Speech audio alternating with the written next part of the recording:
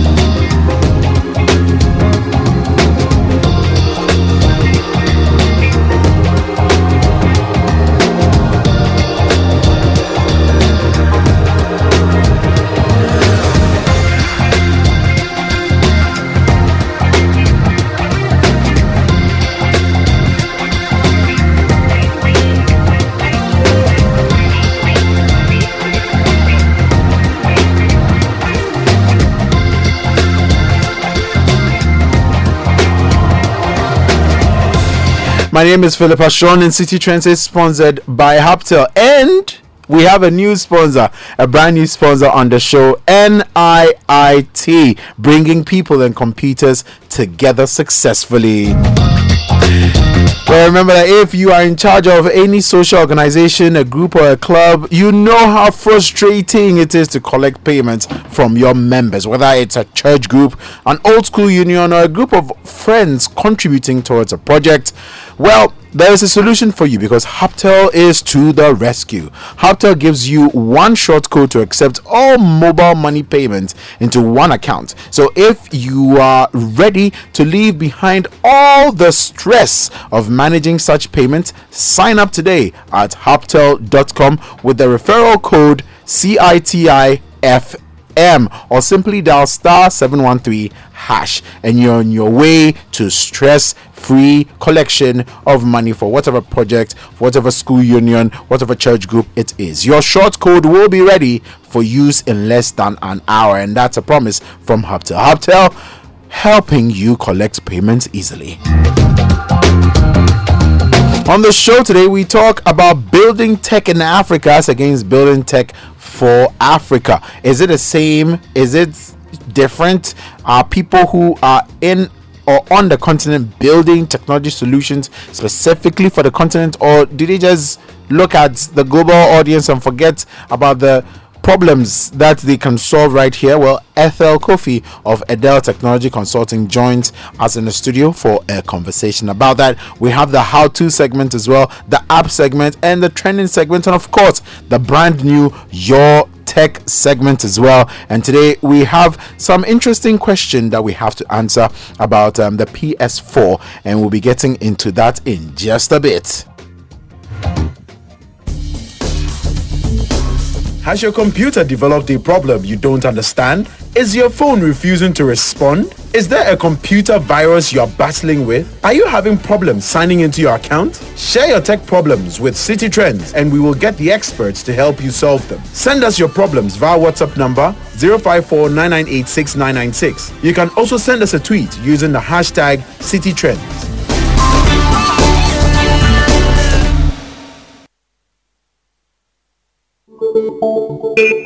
Share your thoughts and opinions on the show via the WhatsApp number 054-9986-996. Tweet at us using hashtag CityTrends.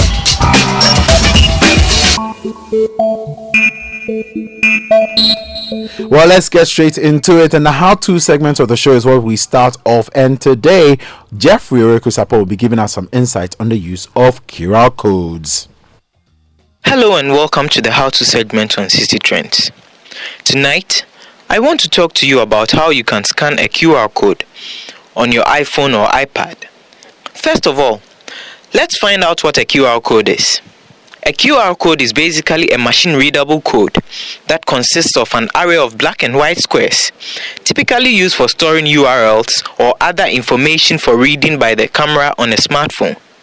QR codes can be used for a lot of things, including website links, coupons, tickets, and contact information.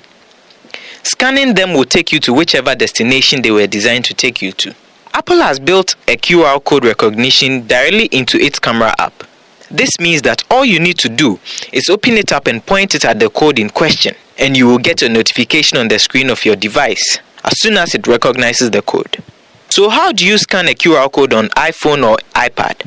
First, open up the camera app on the device and hold the camera up to the code. There is no need to press the shutter button. Your iOS device will recognize the QR code automatically. All you need to do is to make sure that you have an active internet connection. Now tap on the notification that will pop up, and then you will be taken to the destination of the QR code. There is also a built-in QR reader for those who use the Wallet app on iPhone and iPod.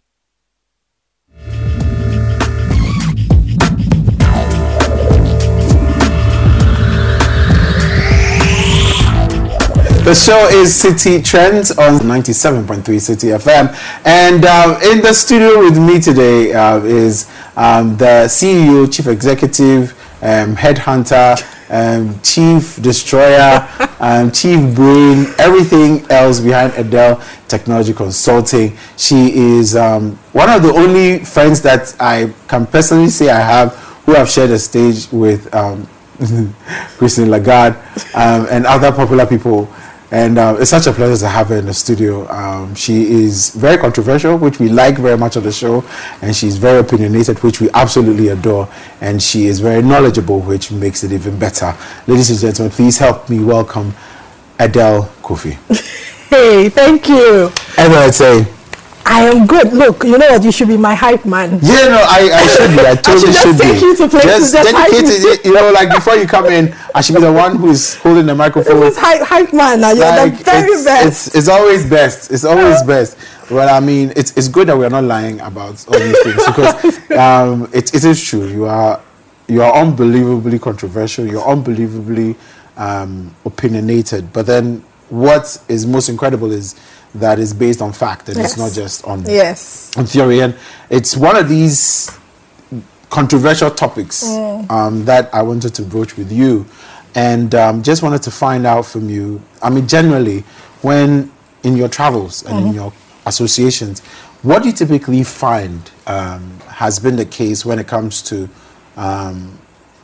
local technology entrepreneurs when they are building products? Typically, who do they build for? Right.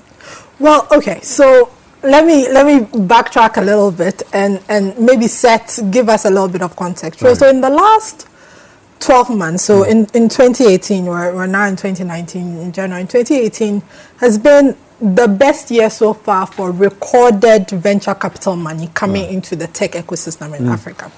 Now, some say then there have been arguments about the numbers, but it depends on your research methodology, right? So let me add, this is where the controversy comes in. So there's a conversation about what it means to be an Africa tech startup. Right. And is that an African who's on the continent that's building a tech startup?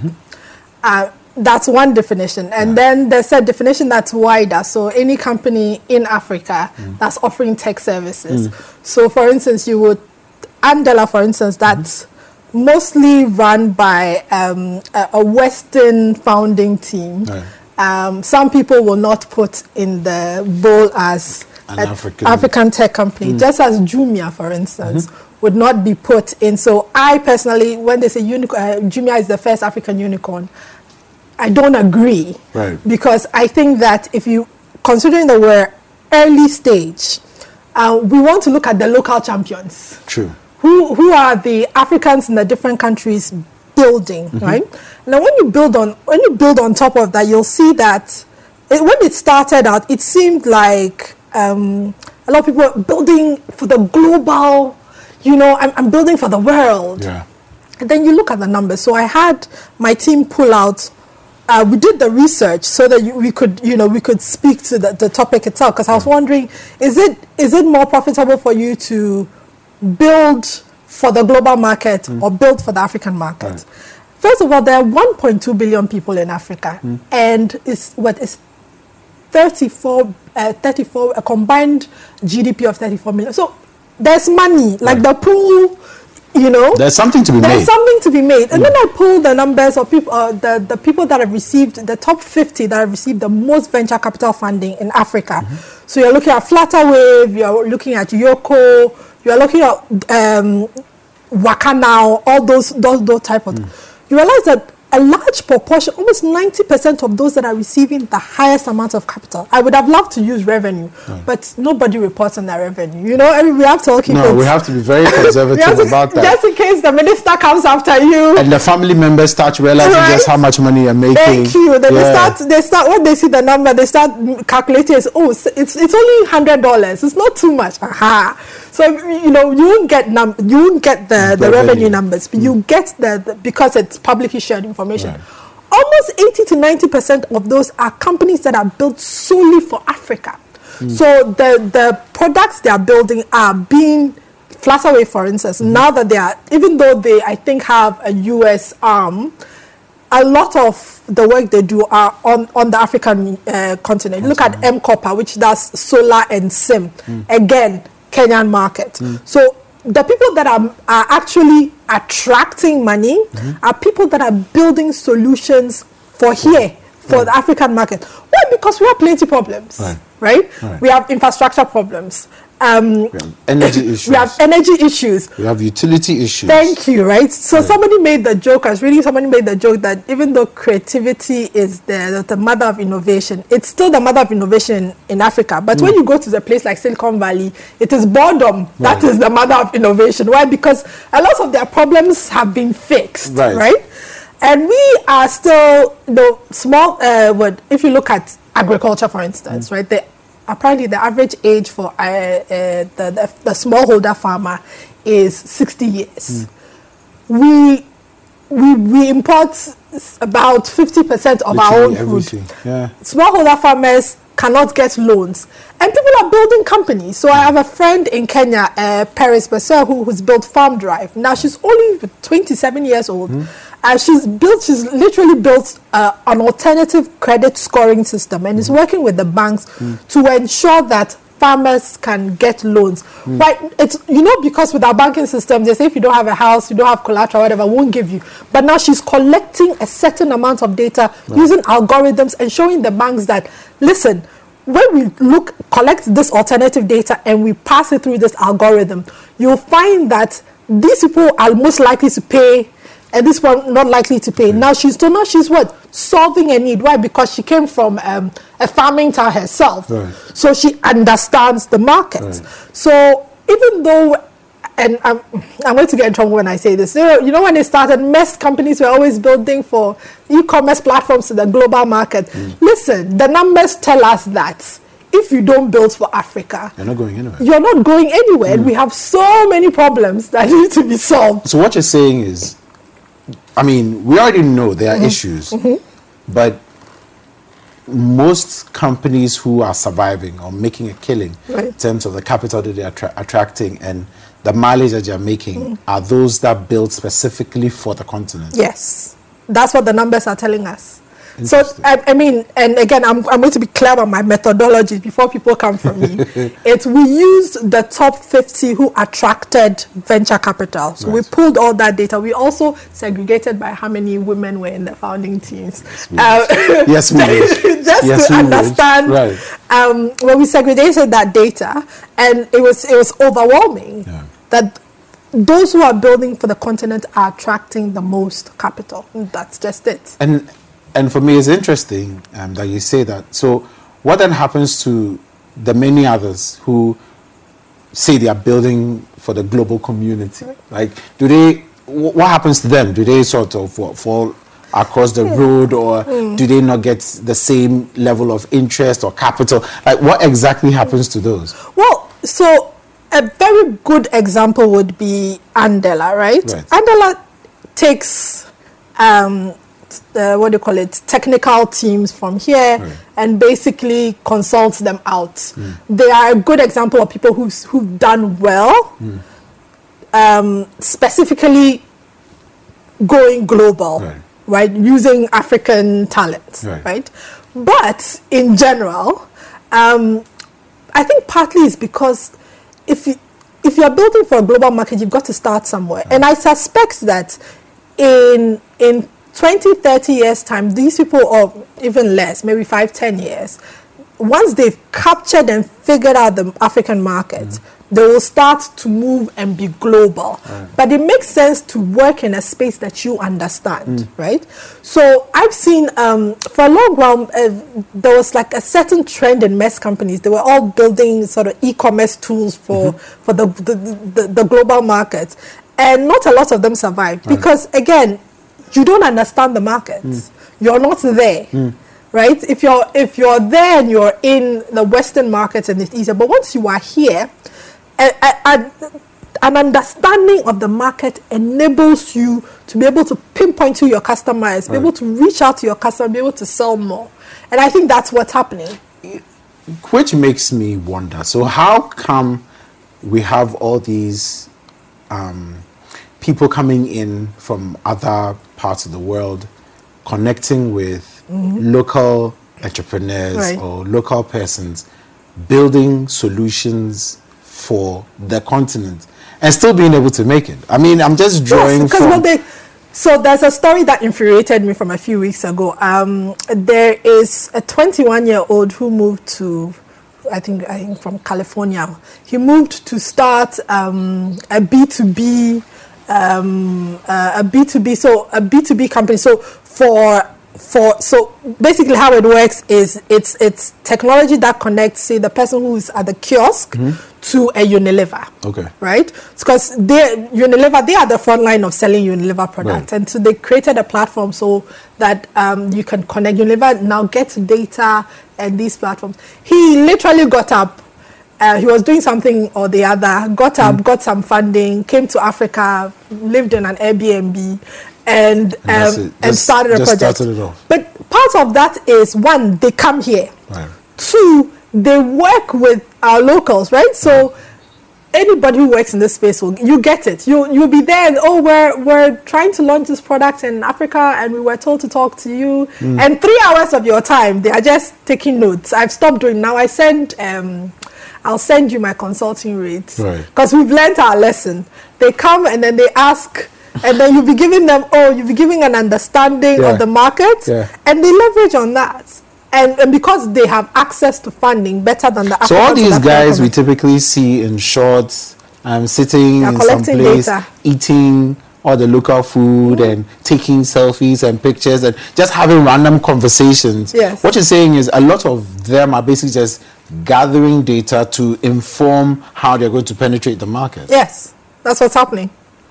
It took a while for us to understand it, but we can see that, they integrate, they get to understand the market, and they have access to capital. So when they launch big. Is that the main difference between how we approach sort of building for the global markets as against them? Yes. Building for the global markets, but then using, it seems like a very interesting way of them going about. We don't localize, right? So when we want to build for the global, we sit here, we think, the world will want what we want, right? And I'm not saying it doesn't happen, right? So, for instance, Ushahidi, which was the first sort of data collection, I mean, it took off from Kenya and spread to the world like wildfire. But those are anecdotes, one out of a million. The ones that, if you look consistently, you'll see that if you don't have local understanding of the local markets, then you're not. It's the same thing as but you see that the difference is when Western companies go to China. For instance, Uber failed in China. eBay failed in China because China has a way of protecting its own, right? And ensuring that if there is an Uber of China and Uber comes in, that the Uber of China has the chance to grow and develop, as opposed to one that comes into the market. We'll be coming to exactly how we protect our own. Just after this is City Trends, of course, on 97.3 City FM, having a conversation with Ethel Kofi, talking about building in Africa versus building for Africa. Where do we exactly draw the line, and what lessons can we learn from those who are trying to do it and those who are doing it, and hopefully trying to find the best way to make sure that we enjoy the best part of the cake before we send the rest of it out. Share your thoughts and opinions on the show via the WhatsApp number 054-998-6996. Tweet at us using hashtag CityTrends.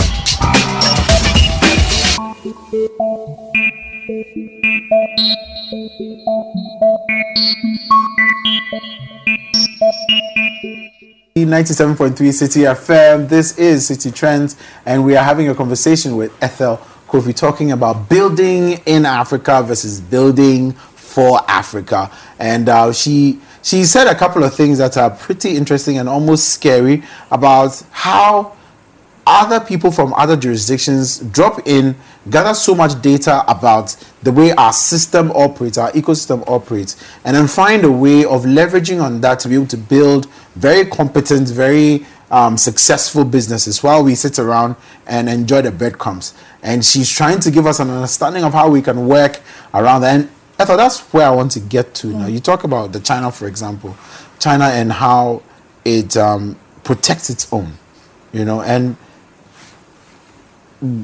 is it that we don't understand how the global economy works in terms of the setting up of technology companies, and therefore we just sit around and watch everything happen and hope that something falls off the table for us? Or is it just that we have too many greedy people probably in the system who just don't allow the locals to thrive and grow?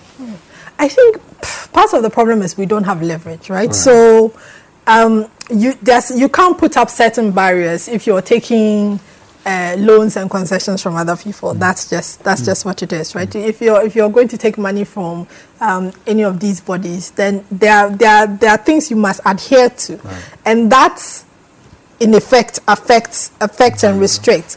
But I think there's hope. So I found out, and again, I found out about the Africa Free Continental Trade Agreement somewhere last year. I happen to have been invited to a United Nations Commission for Trade and Development conference in Nairobi. And they were talking about, I was like, what is this thing? So I did my research. And I realized that actually, for AU for all its faults, has, and that agenda is an interesting agenda. The idea of having a single economic market across Africa, right? So lowering barriers for inter-trade within Africa. So one of the big things is that e-commerce in Africa, within Africa itself, is not thriving because, I want to buy new dresses and new whatever, right? But there are certain online shops in Kenya and South Africa that I absolutely love. But I only buy when I go there.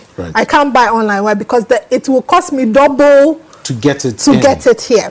So things like reducing the tax regulations, or at least making that it's uniform, so that you don't have and having a uniform sort of customs union that enables free trade, free movement of people, and easier access to market, making everything easier, which is what the Europeans did with the EU, right?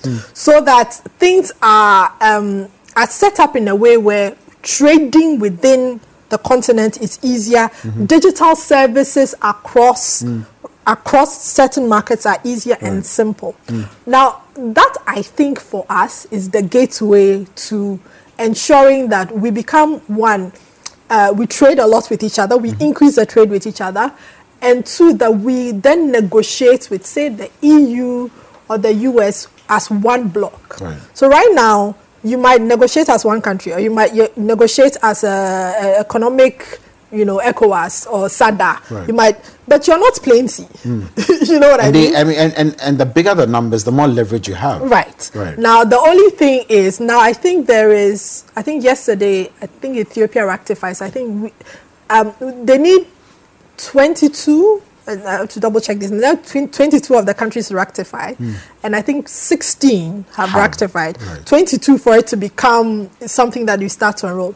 Because here's the thing: the bigger markets, when the bigger markets like Kenya and South Africa, immediately it came up.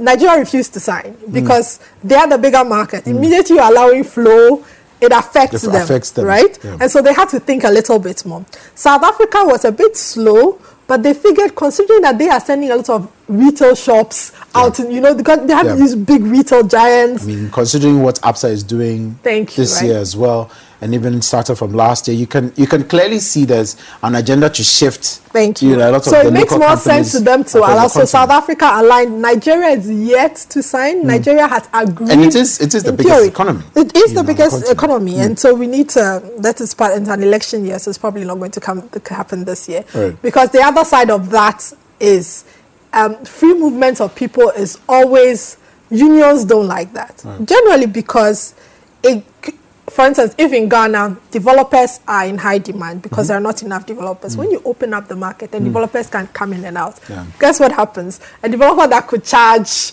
will be forced to... The price will come down. So there is nothing is perfect. There is the good and bad side.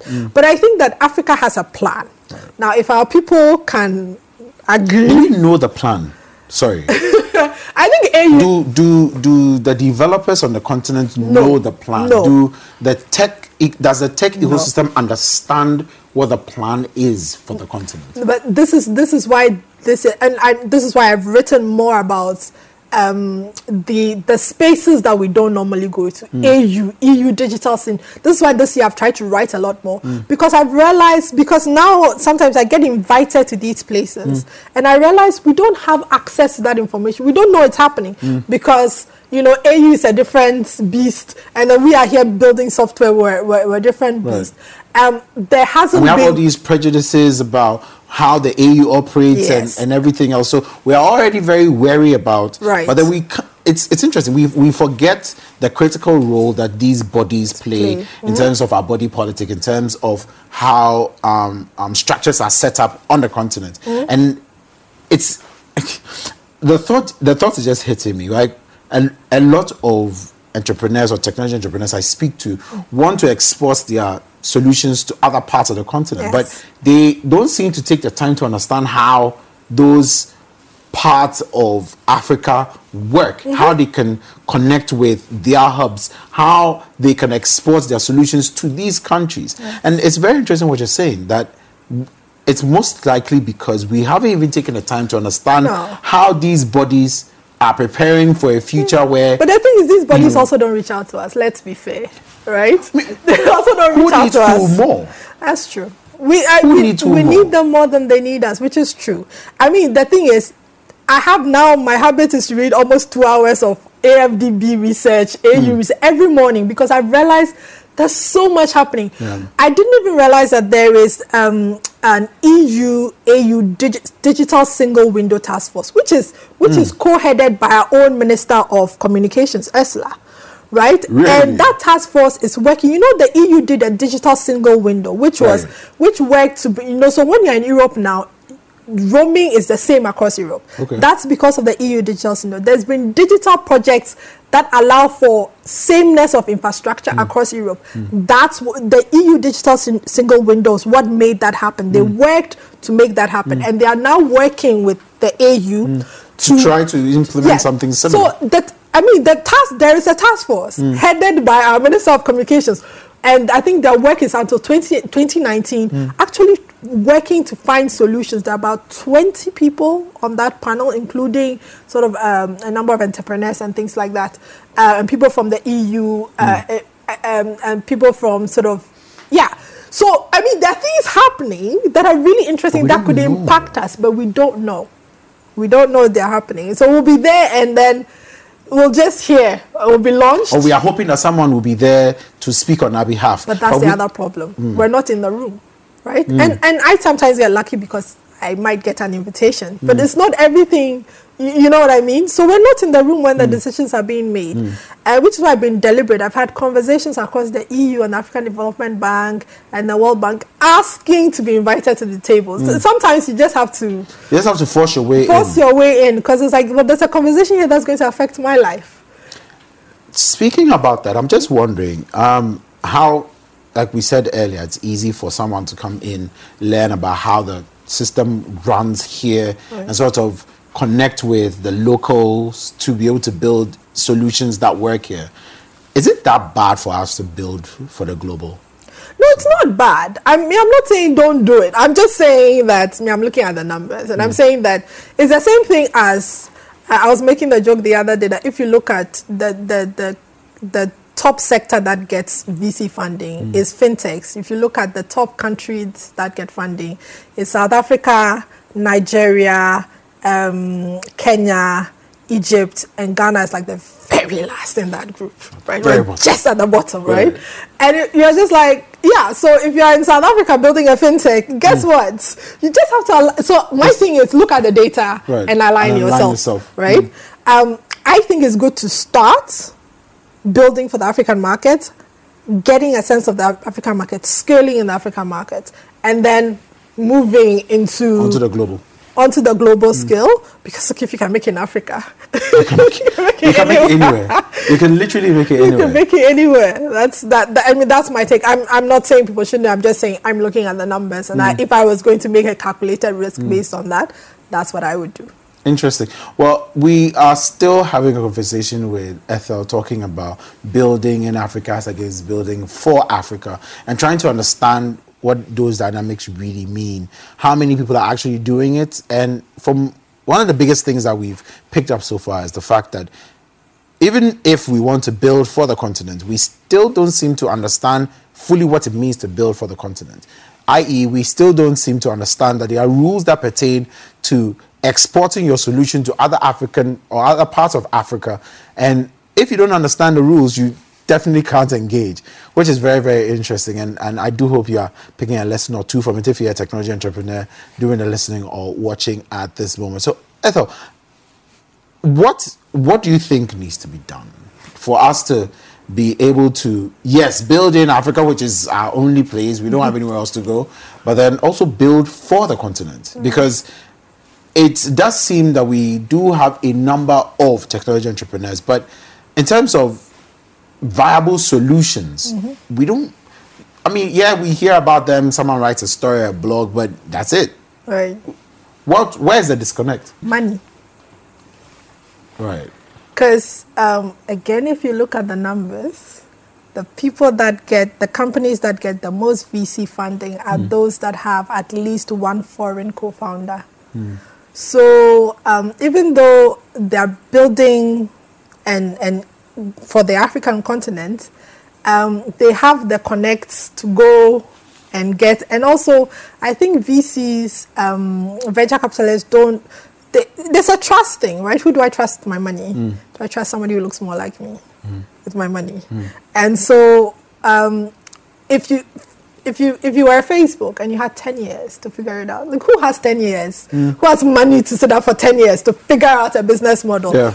The typical African entrepreneur does not have 10 years to figure out a business model. Doesn't even have the patience to wait. You need to eat from day one. Yes. Right? Yes. And so that's part of our problem. That I think that certain companies that have died, I think it's just if they had runway, an additional 2 years of funding, additional 3 years of funding, they would have figured out, because the thing with the startups is you're trying to figure it out, right? Who's my customer? It's not completely baked.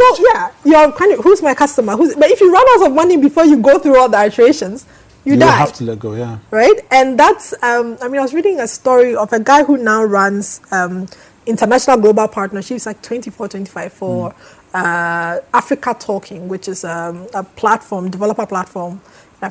He had to leave his startup because it's like even though they had raised funding from Savannah Fund in Kenya, the burn rate, the money was just going. And then he realized that actually he was the most expensive, because again, he was the most expensive So he left. Yeah, he was so, the one who was bleeding the was company. bleeding, one because he I think he was not Kenyan, he was Malawian, and so he had to leave his company for the company to be able to retain money to be able to move forward. Interesting. I mean, so wow. If you have money for 10 years, you can try all sorts of things. I mean, you can test out, can do research, and everything and figure out what the market. But if you're going to run out of money, then you get desperate. And then so I think our biggest thing is we don't have funding. And I really, one of my hopes is it just funding for funding's sake, or funding to allow space for experimentation? Allow space for experimentation and growth and skill. Because here's the thing, that's what I'm saying, if we had more local, it's important for me that we have more local angels, more local VCs. Because without people who are on the ground, who understand what it means to run and scale a business in Africa, who know you so they trust you, right? We're going to have problems. Because if we're expecting people from outside to come, like a typical example, I'll give you an example. Israel, right? Israel built a strong local venture capital ecosystem. The government created a structure. The government started by saying for any foreign VC that comes into the country, we will double whatever you put into it. That was in the 1980s or early 1990s, right? Wow. Which is why when they sell Israeli companies, it's a BO, it's not an M. Yeah. It's a billion, it's not million. I mean, they are the startup capital of the world. Startup per capita, they're the largest, but they're 8 million people, which is like size of Accra, right? Because deliberate government's plan, right? And so VCs started coming in, and that empowered the local VCs to see and understand the market, began to train local VCs, and they grew a market, right? And I've always said, let's go to Israel. Let's go and sit and take notes. It's worth even trying. If it doesn't work, at least 8 million people. They have the most number of startups per capita globally. They are the startup capital of the world. 8 million just people. Because of government backing. Government backing. Purposeful government backing. So it's not just, people should bring money from abroad. I think we need to grow first, starting with our local angels, people of high net worth, who can give 20,000, can put 30,000 into a business as a start. If you have more of that, then people clump together, start VCs, right? I mean, we've been working at creating a fund for women technology entrepreneurs around Africa. Do you know the first question they ask us when we sit in these meetings? But are there enough of you for us to warrant? And you just think, okay, if you give me the money, I can show you. I will show you. I'll show you exactly where the numbers are. I will show you where the numbers are, but we get that all the time. We don't think they're enough, and we're having to prove that, right? Which is ridiculous considering the growth in the last 10 years of tech in Africa. But again, we're still having to jump hoops. If I was sitting in front of locals who knew and understood, this would not be a conversation we'd be having. That's interesting. That's interesting. Well, there is a lot to be learned, and obviously there's a lot more that we need to do. But then, from what Ethel is saying, basically, number one, getting to understand how the system works on the continent. Not just brushing it aside because we feel it doesn't work, but then understanding what is available, understanding what the rules of engagement are, and plugging in. And secondly, money. It looks like money is one of the biggest challenges. And not just any kind of money, but then purposeful money. Money with a purpose. Money with a plan. Not just jumping and dumping money onto a startup, but then having a purpose for the money. Example, as she said, with Israel. And quite a number of other things that Ethel, thank you so much for making time with us. So, in terms of Adele Technology Consulting and in terms of women in tech Africa, what exactly is happening in 2019? Well, actually, no. This year has been a good start. So, where Adele Technology Consulting is doing a lot more. So, we're pivoting to the consulting. So, we're doing a lot more consulting just because the conversations around technology, Africa, and growth has become global conversations. Everybody's looking at Africa because we're at the next frontier. So we're doing a lot of work with the partners, especially the EU and the Germans, around being able to support the technology ecosystems here in Africa and being able to have the relevant conversations. So we're doing more of that, and then we're doing digital strategy work as always.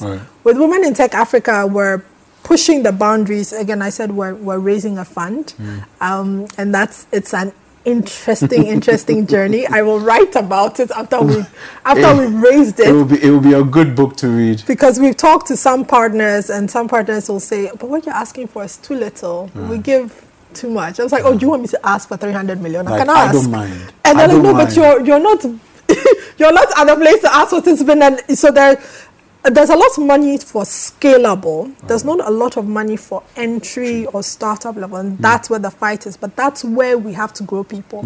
And so hopefully in the next 12 to 18 months, you'll see we'd raise a considerable amount of funds to support women technology entrepreneurs. We look forward to that. We look forward to that. Well, the show is City Trends. My guest today has been Ethel Kofi. She's the CEO, Big Brain, and Chief Controversy Officer of Edel Technology Consulting. And of course, one of the mainstays and chief.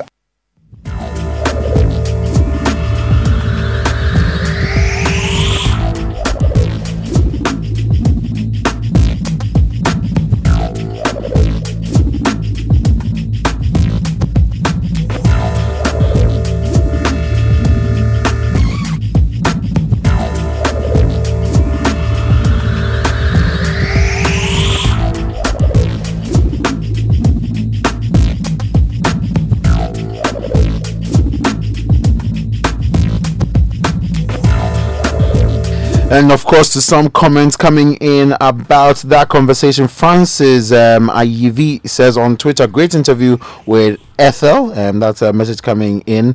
And of course, Anthony almost missed out on it, but he loved the bits that he caught. Mac Jordan says, thank you, Ethel, for touching on the difference between building a tech startup on Africa and another for Africans, mostly by non-Africans, with access to funding. Hashtag City Trends. Kelvin says she's right. We have a lot of problems in Africa. You find a problem and get the appropriate solution to that problem. That's the way forward.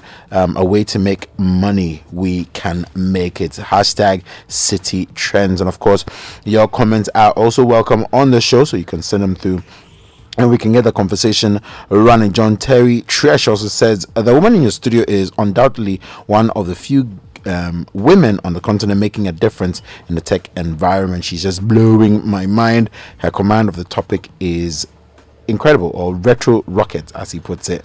I'm impressed. Well, your comments are also welcome on the show, but remember that the new segment on the show, which is dedicated to you out there, of course, is to get a sense of some of the problems that you're having with, the technology that you are using, whether it's your phone, whether it's your PS4, as we'll be finding out later today, or whether it is your laptop not coming on, or is your USB not functioning, whichever one it is. Just let us know. Send us a WhatsApp message on our WhatsApp number 054-998-6996. We'll call you back, and then we'll have a conversation with you so we understand the problem better, so we can give you the right solutions. But then for now, it is time for the app segment of the show, and Jeffrey Orekusapong is here with some mobile applications for you to consider. Jeffrey, you're welcome. Thank you, Phil. So we are still going through the apps from last year, right? And today I have for you Ghana Talk and then For Hey.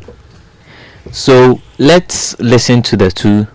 The first one is Ghana Talk, and then the second one is For Hey. Brilliant. Okay, so let's go.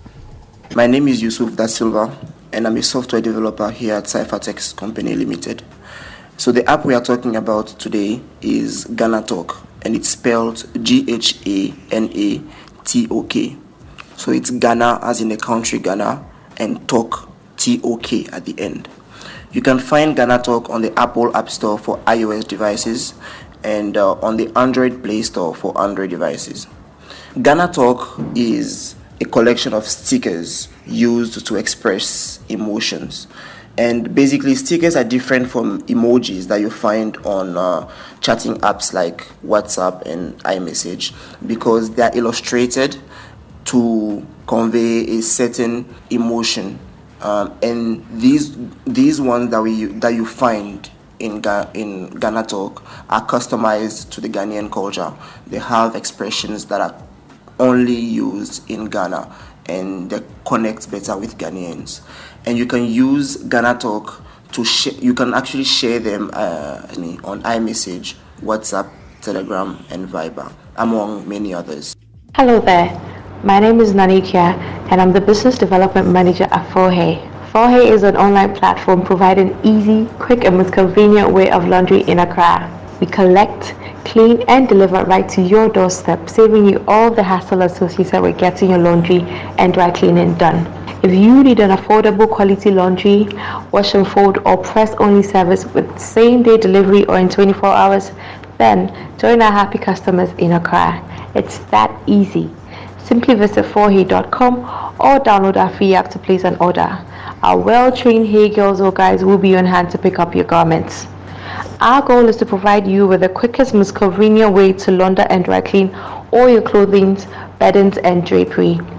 To you listeners of City Trends, Fohe is giving you 25% discount on any order placed for the next 1 week, starting now. So do not sweat the laundry. Simply pick up your phones, type FORHEY on Play Store or Google. Select Start a Booking on the platform. Let us know where and when you want us to pick up. Remember, to redeem this discount, use the code CityTrends when placing the order. We are on social media.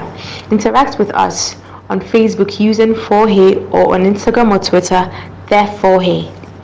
We are committed to making the lives of our customers a lot more easier by ensuring total convenience in delivering quality laundry and dry cleaning services in the quickest possible time. Everyone who has used it loved it, and everyone who doesn't will be thrilled by the experience. Launder with Fohe and enjoy total convenience.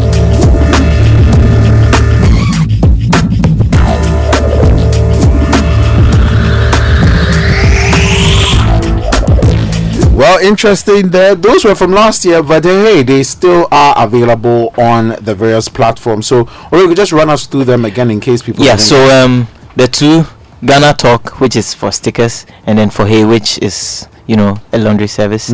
Just go through them, check them out, and then let us know what you think. So you can follow me on Twitter. The handle is OJ Sapon. If you have any app that you want us to feature, just get in touch with me, and then let's talk. We'll get you here.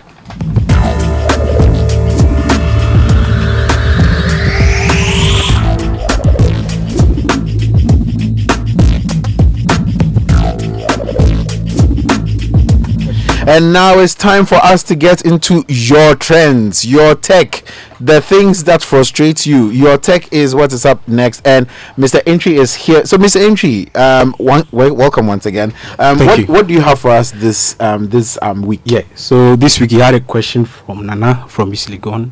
He's having some few challenges with this PS4 console. Okay. So we'll hear Nana, right? Okay. So let's hear Nana tell us about his problem. Hi. So I have a PS4. And for some time now, it has been asking me to update the software, and I've been ignoring it. And subsequently, when I turned it on, it's not booting, it's not coming on again. So I wanted to know if there's any way I could solve it, or I would need a technical person to open it and work on it. Thank you. Yeah, so we got in touch with an expert, and then we have an answer for Nana. Okay. So yeah. Good evening. Since your PlayStation 4 is not coming on at all, it is likely to be an issue caused by overheating. You need a technician to take a good look at it and apply some thermal paste. If it was coming on but not booting, then we could have looked into the issues of updates. I hope you get a good technician to sort it out for you. All the best. Thank you. Well, I do hope he can find a good technician. Do you know any good technicians for PS4? For now, no. For now, no. Yeah. As unfortunate, but I'm sure if they visit the official Sony shop or something, I'm sure they will be able to get some assistance. Sure. But do you game? Are you PlayStation and Xbox? I prefer Which one? Xbox. You prefer Xbox? Yeah. I am not too surprised. I'm not. Any final words for you know? I just say we shouldn't ignore updates when we see them. Just Okay. That, yeah. For especially for the For consoles, game, yeah, because now almost everything is online, and you know you link up with people online. People are sharing their IDs online to you know to get gaming done and everything. But anyway, so what happens if people have any issues? What should they do? Yeah. To be able to get some solutions to them. Yeah, so when you have challenges with your tech devices, you just send us a message on our WhatsApp line, and then we'll get in touch with you, and then we'll get an expert to answer your question. Okay. Sure. All right. And so the WhatsApp number is 054-998-6996. Just send us a message with whatever issues you're having with whatever tech that you are involved with, and we will try and get you as good an answer as possible. Coming up next, of course, is the trending segment of the show.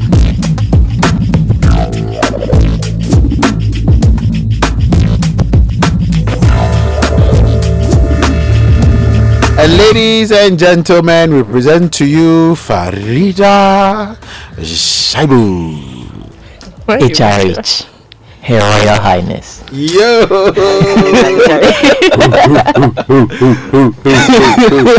Are you guys still using FaceTime? No, we are more interested in your new phone. Yeah. 854, please let me We are more interested in your what's up with the phone. I'm using an X mask, can't you all see? Yes, a very big Y9S mask. Anyway, Someone said, look at the arrow. The thing is, when you are born for Android, nothing. I had a problem with my iPhone. Yeah, we hear you. Anyway, yeah, I welcome. don't know why me. Yeah, welcome to the Y9. Welcome to the Y9 revolution. Anyway, moving on. So last week we told you about the FaceTime bag. Well, Apple is saying that they found a fix for the bag. Well, they are yet to actually roll it out. Right. So what it actually does is that it lets people eavesdrop on other FaceTime users when the person called did not answer, whoever called did not answer, but you can actually hear people talking in the background and all that. So it said it was planning to release a software update next week to close the loophole, but actually I am thinking that next week is quite too far, because if you are looking at something that happened I think last week, so it says that once the fix is applied, it will also re-enable the group FaceTime feature shut down when the problem was actually discovered. So the significant bug was revealed by Apple earlier last week. So this is actually going to happen on the 12.1 of the iOS, that's the operating system, and there's no update yet. Okay. So that's I haven't received it yet either, so I'm guessing we'll just hold on to it. And it's really interesting when you talk about it, talking about phones generally. I found out today that you can actually have like group conversations like on WhatsApp now. On WhatsApp, yeah. I didn't know it, because I didn't know it was global, and today one of our listeners just messaged me. I was like, he was like, it's working on my device. Are you now. talking about the video? Well, he said like a group chat. You can basically have a group phone conversation with a number of people, and I found that really, really interesting. It's well, actually, every time they are still rolling out new services and features for people to get people interested. But moving on, Amazon has also been asked to remove an array of products from India. Okay. Well, I'm picking the story because the main aim is to protect small businesses. Okay. In an age where you can go online and then pick anything you want, especially Amazon, which is a global site or network. But what happens to those who sell in the country, probably in their homes? Sometimes those who actually aren't online. So they are saying that you can't probably sell maybe some Kobe stuff online. These days people package. You know what I saw today? Takocha packaged online. I said no, wait. Wow. The the ones that you can chew. So I was thinking, do people still use that? I'm guessing they still do. It's been well packaged, and it's been spelled like Takucha. You know, the numbers and everything are on the package. And I was wondering, you have to tweet a link to it so that people can purchase it. You have to tweet a link to it. Yeah. So I mean, so basically, what exactly is Amazon doing? So, well, they just have to comply because it's part of the rules in India. And yes, so they're not asking them to pull out everything. They're asking them to pull some products, you know, so that online people or the vendors in the country, small scale businesses, would also have the opportunity to grow to grow some. So because for all you know, it's the same products that they're actually marketing online. So of course, you have to pull out to make way for people. So it's a conference call feature that has been activated or made available globally. So as many of us who can try it out, if you have an update pending on your WhatsApp, please make sure you go and update it. So Farida, how can people get in touch with you if they have some stories that they want to share as well? At Farida Shaibu on Twitter.